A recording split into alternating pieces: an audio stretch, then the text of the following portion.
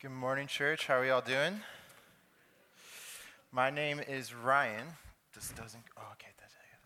My name is Ryan, and I oversee junior high ministries here at Redemption. And I'm just going to be honest with you, it's really hard. um, and what I love about it, though, is that because it's so hard, it teaches me that I have to rely on God's goodness and God's power to really do something in these kids' lives. If you grew up going to church or have a church background, you don't really need one for this, but I'm going to say a phrase to you that's probably pretty familiar, and I want you to go ahead and repeat the response back to me. God is good all the time. God is good all the time. So I grew up going to church. I went to church as a little kid, but for a large part of my life, I didn't stay in the church. And my understanding of God and who God was came about in an unusual way. I actually learned it from wall decorations inside my house. My mom would decorate our house with all these Bible verses. Like we had pillows, we had blankets, we had napkins, plates, we had plates for decoration that we didn't even use. And all this stuff had these Bible verses. And it was her way of saying, if you're not going to come to church with me, I'm going to get the church into you, right? And so it's like walking into a locker room. You walk into my house and bam, there it is. And you just see God is good all the time. And all the time, God is good. You walk into our kitchen and next thing you know, you see 9 different things that says, give thanks to the Lord for his mercy endures forever. You see, give thanks to God because he is good. Give thanks to the Lord because he loves you. Then you walk into the hallway and you see this one where you think there's nothing there. And it's worship me and I will give you everything. If you don't know that one, Satan said that one. And so it's a little bit interesting there. And so my understanding of God wasn't as good as what you would think it would be. And the way that I come to learn God's goodness was this. I had to wrestle with God. I had to wrestle with his goodness. And what I don't mean by that is I don't mean I reject what God says in my life and wait for him to prove that to be true, but that I take what God says about himself. I look at who I am and the things going on in my life, and I hold those things together. In Luke 18, a man comes to Jesus and he says to him, "Good teacher, what must I do to inherit eternal life?" And Jesus responds back to him. He responds back with a question. He says, "Why do you call me good? No one is good except God alone." And what Jesus is doing is he's not saying that I'm not good or that I'm not God, but what Jesus is doing, he's giving this man a question because he's saying, I want you to wrestle with this question. I want you to understand, not just in your head why you approach me as good teacher, but in your life, why do you call me a good teacher? God doesn't want you to just know that he's good in your head. He wants you to know it in your life. And so the question I have for you today, church, is that same question in Luke 18. Why do you call him good? One of the things that I see most amazing about Jesus is that whenever people come to him and they ask him something, he usually responds back with a question. And what I love about that is he's saying, hey, I want you to wrestle. I want you to wrestle with what you're going through, and I want you to wrestle it with me, because what you get at the end when you're wrestling is you may not get an answer, but you're going to get me. Jesus wants us to wrestle with that question. Why do you call him good? Why do you call him good in your life? And for you to see that for yourself, not to just know it in your head. So if you have a Bible, you can turn with me to John chapter 10. That is where we'll be this morning. I'll go ahead and give you a sec to turn there.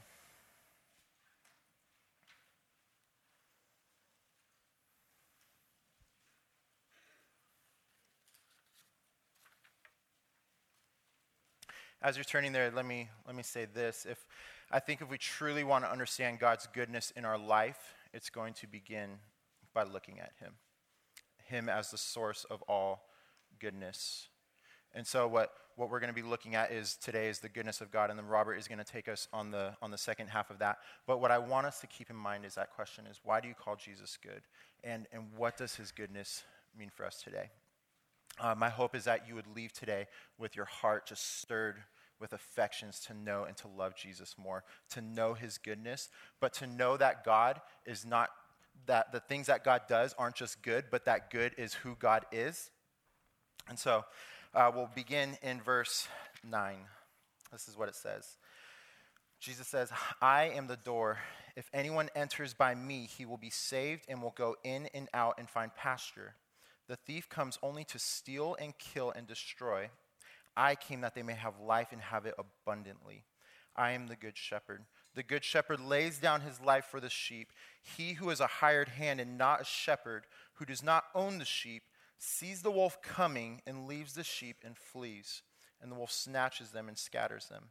He flees because he is a hired hand and cares nothing for the sheep. I am the good shepherd. I know my own and my own know me, just as the Father knows me and I know the Father, and I lay down my life for the sheep. And I have other sheep that are not of this fold. I must bring them also, and they will listen to my voice, so there will be one flock and one shepherd. This is a common passage. This is another one of those things that my mom had hanging up somewhere in the house. Totally unnecessary. But if you've heard the passage of the Good Shepherd before, you've probably been taught something about how dumb sheep are. And I'm not going to disagree with that. That's totally right. And if sheep are anything like me, they're pretty stupid. Okay? But what I want us to see is that the goodness of God is not in me as a sheep in my stupidity and going astray, but that the goodness of God is in the love and the care and the provision that he has for his sheep. God is going to do these things because he's intrinsically good. And so here's what we see in verse 11. Jesus says, I am the good shepherd. The good shepherd lays down his life for the sheep. He who is a hired hand and not a shepherd, who does not own the sheep, sees the wolf coming and leaves the sheep and flees. And the wolf snatches them and scatters them. He flees because he is a hired hand and cares nothing for the sheep. I am the good shepherd. I know my own, and my own know me. When Jesus is claiming that he's the good shepherd, one of the things that he's doing is he's saying, I'm going to do what the shepherds in Israel wouldn't do. In Ezekiel 34, there's a prophecy and a judgment against the shepherds of Israel because they have neglected their duties. They have neglected the people of God, and they have led in a way that the sheep are now scattered and it's now bringing harm. And what God is saying is, he's sending Ezekiel to prophesy and say, you guys are not doing your job. You are not doing your job as a shepherd, and so I need to get rid of you guys. And so he's going to say, I'm going to send a shepherd, though, one after me and one after David. And what the shepherd is going to look like, it's going to be Jesus. And Jesus is saying, I am that good shepherd. The shepherds that left, that harmed my flock, I am not that shepherd. I am the shepherd who is going to love and to care and to provide for you. And so the way that we see that is this. Jesus lays down his life for his sheep. He lays down his life for his sheep because his sheep belong to him, because they are his possession, not because they did something good, but Jesus looks at them and feels love for his people.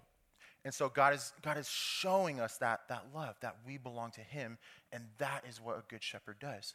A good shepherd loves his flock so much that he's going to lay down his life for them. He's not going to be like the hired hand who, when he sees the wolf, he flees and he fears his life, and now the sheep scattered and it leads to death. Jesus has come so that you and I can have life, so that you and I can know him in that. And so what we see is that God doesn't just tolerate us. God loves us with a passion. He doesn't just look at me and say, okay, Ryan, you sinned that time and you're kind of running out of lifelines now. He's saying, Ryan, I still love you. I love my sheep because this is who I am. I'm going to lay down my life for them. Because he knows us, because he loves us, and he cares about us, Jesus is all in. God, the goodness of God is not in me as a sheep wandering from my shepherd and him saying, I got to go get that sheep again. It's in him just already loving. And he's going to do those things because that's what a good shepherd does. He lays down his life. And so when I look at my life is not about navigating what life looks like. And then when things get hard, I pull Jesus out of my back pocket and I fit him into the picture of my life. No, what life looks like is me just following my shepherd. In verse 3 and 4, Jesus is going to say, I call to my sheep. I call them out by name. I love them. I'm going before them. I'm going to lead them. And the reason why is because we belong to him. And so what we see is that God is leading us because he is our good shepherd. He doesn't just say, hey, figure this out on your own. I did my part. Now you got to go do your part. No, he leads us. He walks with us. He leads us into the green pastures. And so here's how we'll look at that. Verse 9, Jesus says, I am the door. If anyone enters by me, he will be saved and will go in and out and find pasture. Isn't that amazing? That when we enter through the door of Jesus, we're going to be saved, but that we're also going in and out into green pastures. Verse 10 says, the thief comes only to steal and kill and destroy. But I came that they may have life and have it abundantly. When we follow God, sometimes things are gonna be hard. But here's the thing.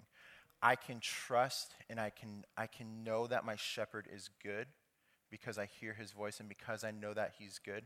What Jesus is actually doing is he's leading me into abundant life and not away from it. God is not leading us into death. He's rather saying, come alongside me and I will lead you into life. I will show you what this life looks like. And because he's leading us into life, because he's not leading us into death, he's not the hired hand who's going to do that. He's going to stay by us. What that means is that you and I can trust God wherever he leads us, even when times are hard. There have been so many times in my life where I have looked at something and I said, God, this is what I want. This is where I know we're going. And Jesus says, absolutely not. This is not where we're going. And his no's have been so much better than my yeses. His no's have been so much better than my yeses because he knows where we're going. The shepherd is leading me into abundant life. He's leading me into a place where I don't have to fear death. And I know that he's looking out for me. So when God tells me no in this point in my life, it's actually better than what I originally thought I wanted.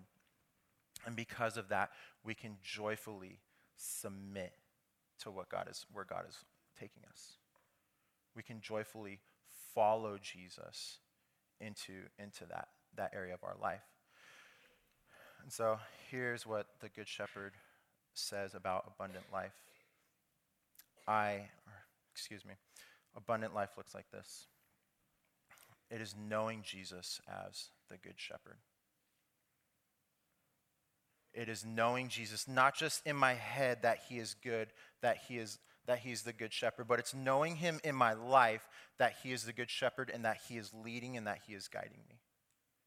It is knowing his love and his care for me because he is good. And it's knowing that in a way that when people ask me if God is good, if God is loving, I don't just respond back and throw it up. I respond and my heart just melts because I know that God has been good in my life. That is what Jesus wants us to know. I don't want you to just know that God is a good shepherd.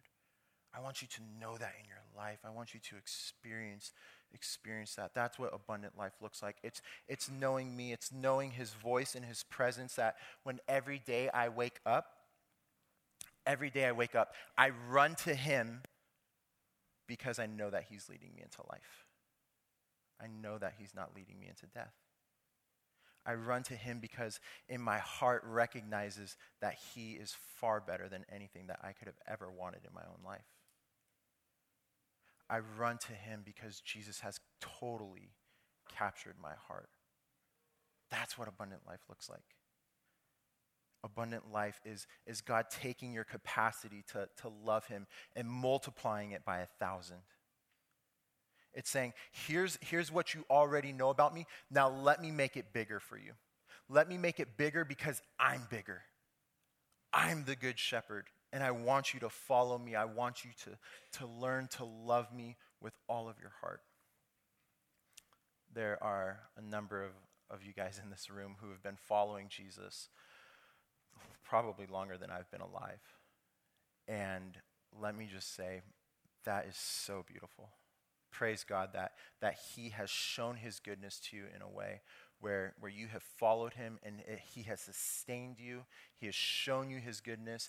He has caused you to lie down in green pastures. He has sustained you your whole life, and because you know that you can continue to follow him. My encouragement to you is to continue to listen. He's done a good job so far. He's done a better job than what we would have done by ourselves. And if you're like me, you knew about Jesus for quite some time now. Maybe I've known about Jesus for about 7 years, but I've only really been following him for 3 or 4. And if you're like me, where you find yourself in this place, you're probably saying to yourself, man, I don't know if this is what I signed up for. Following Jesus is hard. Let me encourage you and say this, that you can trust in your shepherd's leading because he is leading you into abundant life and not away from it. He has been good to you and has led you in a way where you can trust him because you know his goodness in your life. You now just say, yes, God, I am all yours. Or maybe you're not a Christian or you're not a follower of Jesus. My encouragement for you is this, that God is still gathering his people. That God is still gathering his sheep. That he has not forgotten about his sheep, regardless of how far it is. Because he loves his sheep, he goes after them and he lays down his life for them. Jesus is still collecting the sheep that aren't in his flock yet. He's saying, behold, there are sheep that are not of my fold. We will go out and they will listen to they will listen to my voice and they will know me. This is what abundant life looks like, church. Abundant life looks like a life of knowing Jesus as shepherd, as our treasure, and following him with everything we have. And so my encouragement for you is to look at where is God's goodness in your life. To look at the good shepherd himself, because that is where we're going to see the goodness before anything else. It is recognizing that the good shepherd means that he lays down his life for me, that he loves me and doesn't just tolerate me, but passionately loves me, that he passionately loves you, and that he desires to lead you into abundant life and not away from it. I'm going to hand it off to Robert, and that is I just want you to be reminded with that question, why do we wrestle with God? What is God doing in my life to where I've seen his goodness, and this is my response, and Robert is going to talk a little bit about something like that. Would you turn over in your Bibles to 1 Thessalonians 5, please?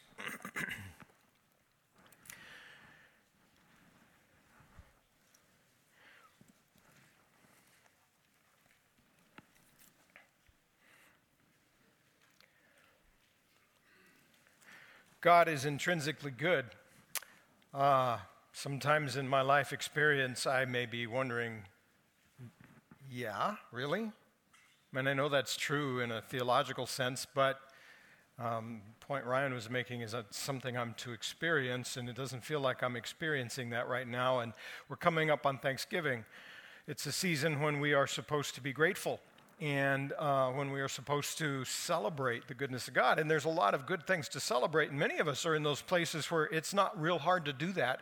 And some of us are just dying right now. So many hard things, so much pain, so much struggle. And the verse I want to start us looking at is in 1 Thessalonians 5 that keeps pushing us into that tension point. If you're in that place where life is soaring, you know, it's easy to praise God when life soars. This Thursday is not going to be a big difficulty for you to say, thank you, God. Thank you for all these good things. It's easy to praise God when life soars, but what about when it sours? This Thursday could be pretty painful. This morning could have already been painful. You may have already experienced some hardship or some struggle or some pain in your heart. Just this morning, there's a heaviness that sits on you. We've been walking with the Gunderson family, right? Our care pastor and his daughter-in-law passed earlier this week. That's a heavy, burdensome, grievous thing, right? Some of you, it may have even been hard. As much as we celebrate Heather and Mikey and Olivia, there may be some in the room who've wanted children and haven't been able to have children. And that always is a difficult place. On Mother's Day, Father's Day, parent-child dedication, you want to celebrate because it's worth celebrating. It's good, it's right, it's joyful. And at the same time, there's this internal, but as much as I'm happy for my friend, I'm hurting here. Some of us have seen so much pain. Not even a year ago, I was with a group of you digging through ashes, a whole city wiped out, and 4,000 square foot homes reduced to a few twisted wires and a blanket of ashes. That's not the last fire. That's not the first fire. That's not the only fire. That's not even the worst fire. As terrible as it was, we've had fires since then. We had fires before that. That's a regular recurring theme, and it's painful. It's painful. A little over a week ago, we had a shooting at a school here in the LA area. Do you know in the first 46 weeks of this year, 45 school shootings have happened? And that's not to minimize the pain and the heartache of the families that were so deeply devastated by the shooting in Saugus. That's to say, what's going on? This is a painful place. And sometimes that pain becomes very personal. Some of us maybe are undergoing a financial collapse right now, or a personal failure of major proportions. The word cancer has been mentioned for the first time about someone we love, or we've lost someone we love. And then we read this verse in 1 Thessalonians 5, and we come to this week, and we try to say, how does this fit together? So if you have your Bible open, look in verse 18. Actually, we'll start in verse 16 because that's where the sentence starts, but we're going to focus on verse 18. It says, rejoice always, pray without ceasing, give thanks in all circumstances, for this is the will of God in Christ Jesus for you. Give thanks in all circumstances. That's a hard thing to do. If life's going great for you right now, that's not hard. It's like, yeah, thank you, Lord. This is wonderful. This is great. But what about if it's not? And we read a verse like this, and what do we do with it? The Scripture is not calling us to make light of things that are heavy and saying, not a big deal, thank you. I'm not supposed to make light of things that are heavy. Instead, it's calling me to understand that the heavy hand that's pressing on my life right now ultimately is God's. And ultimately, it's good. Now, let me be quick to say a couple of things to frame that for us. First, that has to be true. Ephesians 1 tells us, in verse 11, He is working all things, right? We're to be grateful in all things, and He's working all things. Those are same words. He is working all things according to His own good will. The hard thing, the painful thing, the terrifying thing, God's hand is in that. God's hand is in that. Has to be, or the Scripture's not telling me the truth. The question is how? How is His hand in that? Right? It would actually be more terrifying, I think, if I went into something really painful or really difficult and said, God's not in this. Because that would mean there are genuinely random things. God has a plan that He's working in this world, and He's carrying it out, and suddenly, I didn't see that coming. Something random happens, and God's got to respond to that the best He can. That's actually a more terrifying place as I look at it, than to say, I don't know what God's doing in this. I don't know why he's doing this, and I don't even like this. But I know his hand is in it somewhere. I think another verse that's really important, because some of the pain that we experience isn't just hard things, it's horrible things, it's evil things. And we really need to understand carefully, if we're going to be able to give thanks in all circumstances, something about God. Let me read you this verse out of the book of James, chapter 1. It says, "Blessed is the one who remains steadfast under trial, for when he has stood the test, he will receive the crown of life which God has promised to those who love him. Let no one say when he is tempted, I am being tempted by God, for God cannot be tempted with evil, and he himself tempts no one." There are genuinely evil things that come in my life. It was evil. It was evil to shoot people down at Saugus High School. It's evil, right? There's no other explanation for that. We can talk about the proximate causes. Well, it was this, it was that, it was it. But at its heart, it's evil. How could God do that? Well, God didn't do that in the sense of he didn't initiate that. God doesn't initiate evil. He's not the author of evil. He's not tempted by evil, and he's not going to tempt me with that either. And if you've got experiences and things that you're struggling with, it's really important you get this distinction, because otherwise it's not possible to live out the freedom that comes from 1 Thessalonians 5. If there's evil that is happening in your life, God did not say, what evil thing can I throw at you? God does not work that way. But in his sovereignty, he still works. And exactly how that works out, nobody knows. It makes sure that all theologians have job security, right? They get to argue over exactly how does that work. But at some level, in one sense, maybe we could say God co-opts it. Somebody makes an evil choice and God co-opts that and says, for whatever reason, that evil has to be allowed to stand, but what I'm going to do is I'm going to take that and I'm going to use that in your life and in this world to do something fruitful, something good. Even as painful and hard and ugly and wrong as this thing is, there's somebody bigger and stronger and better behind everything. He said, this random act isn't going to throw you off. I've got a way of bringing you through it. That's really important that we would have that clear in our minds if we're going to really take seriously in everything, give thanks. Give thanks in all circumstances. This is God's will for me. I have to understand that God is present in my triumph, but he's also present in my trial. And that may not make my trial stop being painful. It may not make whatever's going on stop being terrifying. It may not make whatever's going on even stop being evil. But it says in the midst of that, God's with me. And because of that, thank you. I was interacting with somebody recently who had been taken to the very depths. Actually, I've been interacting with a lot of people recently who've been taken to the very depths. It's a heavy season. But this particular person was wrestling and came to face what was perhaps their greatest fear. And it looked like, I don't know what's going to happen here.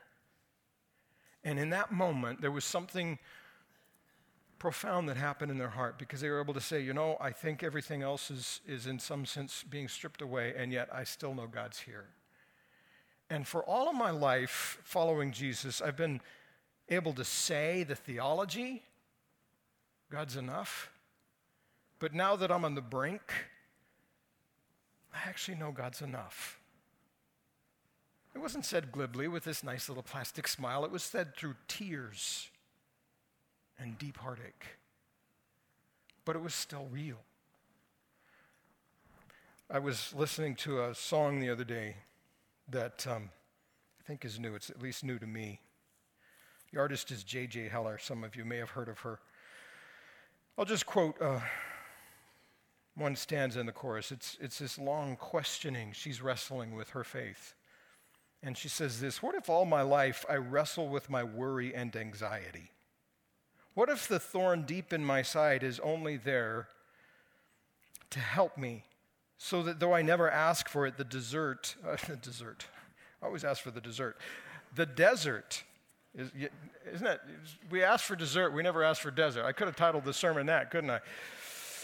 What if we drop an S and it turns into a desert? The sweet thing we're looking for is suddenly this hard, sandy, barren, miserable place. What if, though I never ask for it, the desert is God's gift to me?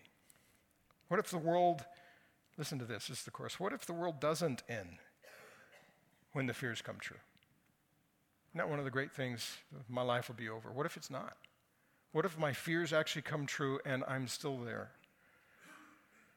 What if we have what we need to make it through? There's manna from heaven and mercies new. What if God is still there in this desert too? My encouragement to you this morning is if you're in the desert and we're coming up on Thanksgiving, wow, it's a tough holiday. You just slap on a plastic smile and make nice with family and kind of pretend everything's good? Do we despair? Or is there some path forward where I can actually be thankful in the midst of this, but not some naive, but a deeper, genuine, anchored thanks to God? I'll read you a few more verses. This is in Romans 8. Verse 28 says, we know that for those who love God, all things work together for good. That's really important. It doesn't say all things are good. It says all things work together for good, right? Bad things happen, evil things happen. God does not initiate, and yet he's still in control. And maybe one way of looking at it is he co-ops it. And he says, and here's how I'm going to do good in that. We know all things work together for good for those who are called according to his purpose. And then he gives some very deep theology about his purposes in transforming us. And then he picks up our heartstrings again in verse 31. What shall we say to these things? If God is for us, who can be against us? You know, if you've been victimized, that's painful. It's horrible. It's inexcusable. God didn't cause that. But he does say, I am overwhelmingly for you. And even those that have tried to do such deep harm, they'll be accountable to me, and I have a plan to help you through this. If God is for us, who can be against us? He who did not spare his own son, but gave him up for us all, how will he not also with him graciously give us all things? Who shall bring any charge against God's elect? It is God who justifies. Who is to condemn? Christ Jesus is the one who died, more than that, who was raised, who is the right hand of God, who indeed is interceding for us. Who shall separate us from the love of Christ? Right? He gave us his son, and his son is interceding for us even in our hardest things. Who shall separate us from the love of Christ? Shall tribulation or distress or persecution or famine or nakedness or danger or sword? Is that going to separate me from the love of Christ? He doesn't say that's not coming into my life. The next words is, as it's written, for your sake, we are being killed all the day long. We are regarded as sheep to be slaughtered, right? Bad things do come. Horrible things do happen. Evil does occur. But he says, I've got you. And I've got this. And nothing will separate you from my love. He finishes up, no, in all these things, we're more than conquerors through him who loved us. For I am sure that neither death, nor life, nor angels, nor rulers, nor things present, nor things to come, nor powers, nor height, nor depth, nor anything else in all creation will be able to separate us from the love of God in Christ Jesus our Lord. Nothing will separate me from God's love. I am always in God's love. God is always actively loving me. Now, think about that for a minute. Because if what I'm in right now doesn't feel that way, it's hard. What he's saying is, I'm actively loving you even in the midst of the hard. Hard is not evidence of distance between me and God. And heartache isn't some sign that he's uncaring. In everything, I am loving you. Nothing will separate you from my love. Even death, even the demonic realm won't separate you from my love. And what you need to understand, even if you don't understand, right? There are things that you won't ever fully understand. You won't be able to say, I got it. That makes it all cool. I'm good with that. Like, God's not naive. He wasn't born yesterday. He wasn't born at all. He's not naive. He doesn't slap a nice little bumper sticker verse over your life and say, here, it's all better. But he does say, whether you will fully understand it or not, I am actively working everything for ultimate good, and even the evil and hard and horrible things that happen, even though I didn't cause them, I'm not absent from them. I haven't left you alone in them. And they're not random and running around wreaking havoc in your life. I'm going to work all of it. I am actively right now working all of it, and I am actively right now loving you in it. I'm working it all for your good. All right, there are things that we see. God says, here's part of my reasons for hard things. Romans 5 says, our suffering, our struggle builds character and builds hope. That's good, right? That's a nice thing. Colossians 1 takes it to a higher plane, and he says, in my suffering, Paul says, in my suffering, I'm actually filling up the sufferings of Christ. I'm being allowed to join in what Jesus is doing so that he can do his great work in the world, and that's good. Or this one here is perhaps the most comprehensive and overall helpful. Let me just read these verses to you from 2 Corinthians 4. It says, we do not lose heart. Though our outer self is wasting away, our inner self is being renewed day by day.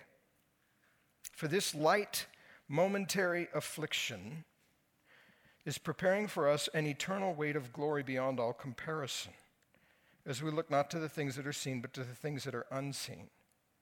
This light, momentary affliction. Now, it sounds like he's making light of what's heavy, but this is the same guy who has already told the same church, you want to know how hard it is? Let me tell you how hard it is. I've been shipwrecked. I've been left in the water. I've been left for dead. I've been stoned. I've been abandoned. I have been naked. I have been starving. I have been struggling over and over and over again. It is not easy. It is hard.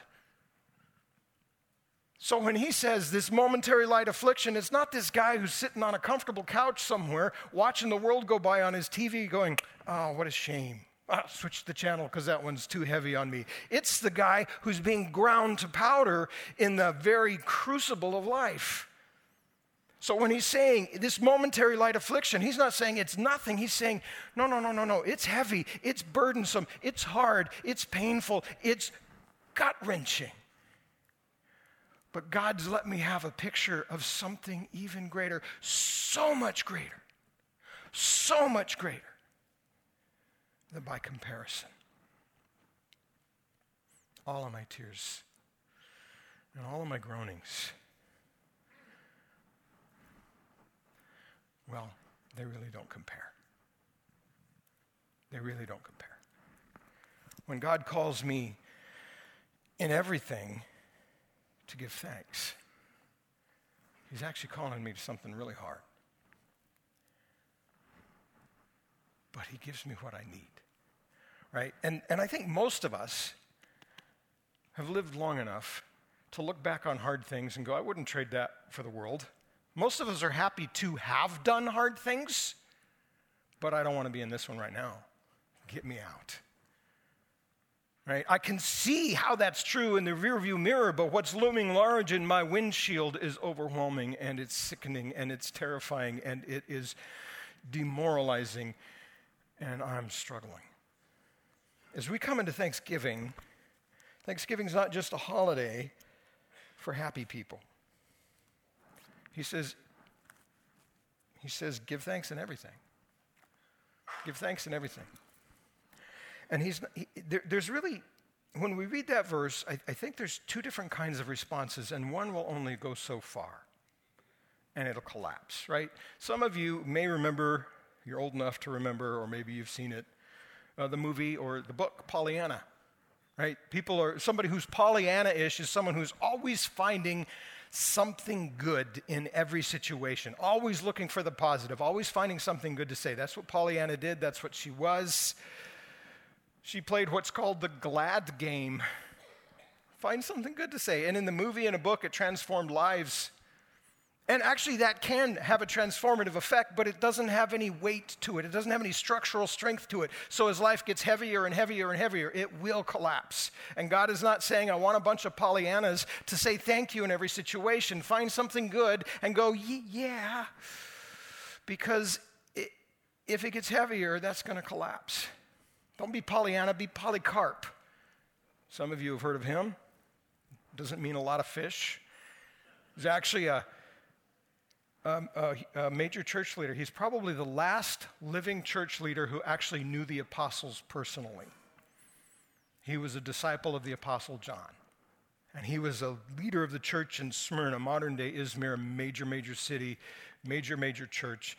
And when persecution broke out in the 150s, he was swept up in it.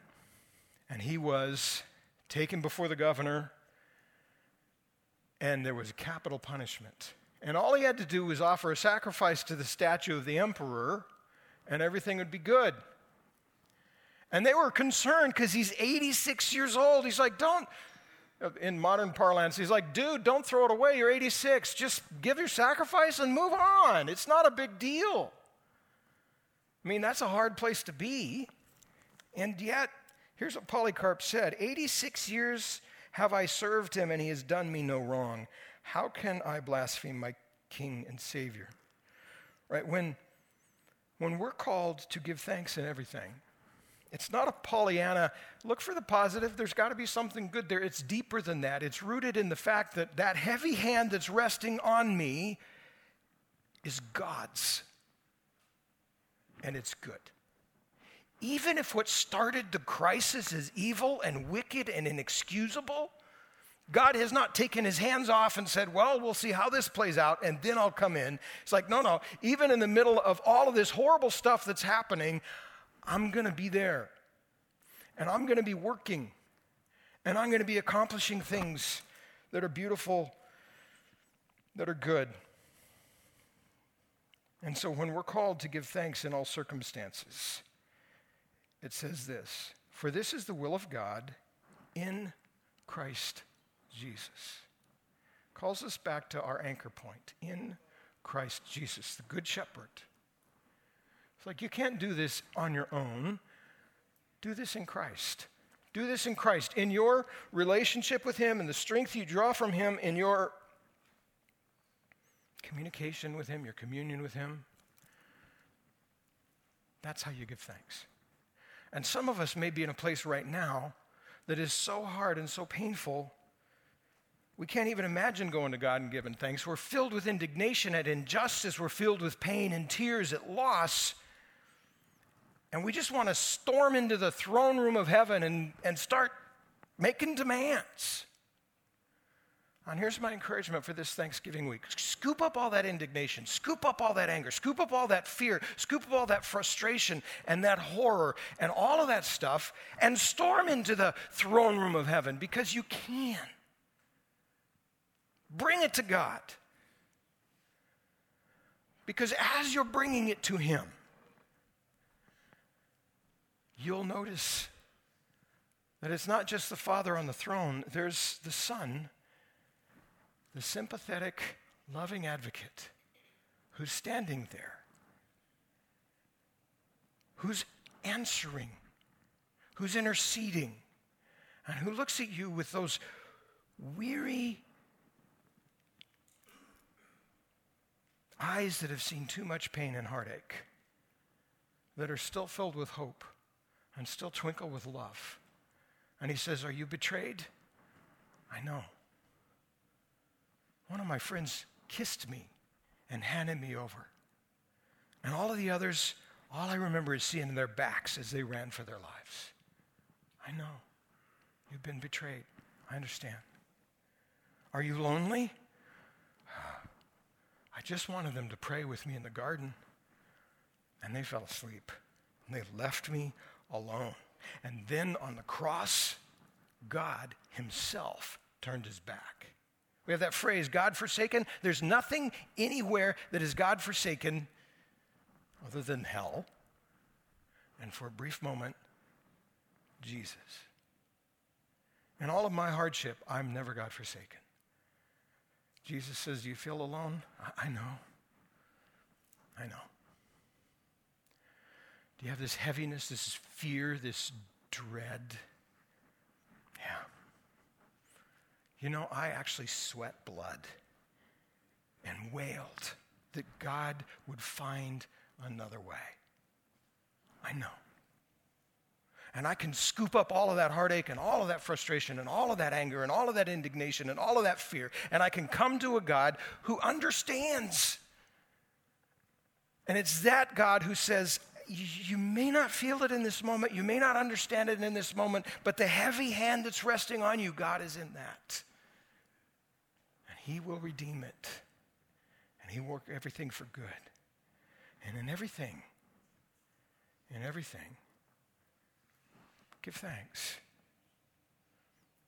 Maybe for some of us, God will lead us all the way through to that place this week. And maybe for some of us, we won't get there. That's okay. It's okay. Sometimes hurting is just all that we feel, all that's in us. I've been there. I have not had the strength to pray sometimes, but others have prayed for me, and I want you to know that I'm praying for you. And there's others that'll be praying for you. If you don't have the strength to pray, somebody else does. And even if we fail at that, Jesus is the one who's interceding, and also in Romans 8 it says, even when all I can do is groan, the Holy Spirit groans with me and intercedes. And I would encourage you, if you have nothing to say to God because it hurts so much, then just groan. But groan to him. And let him lead you.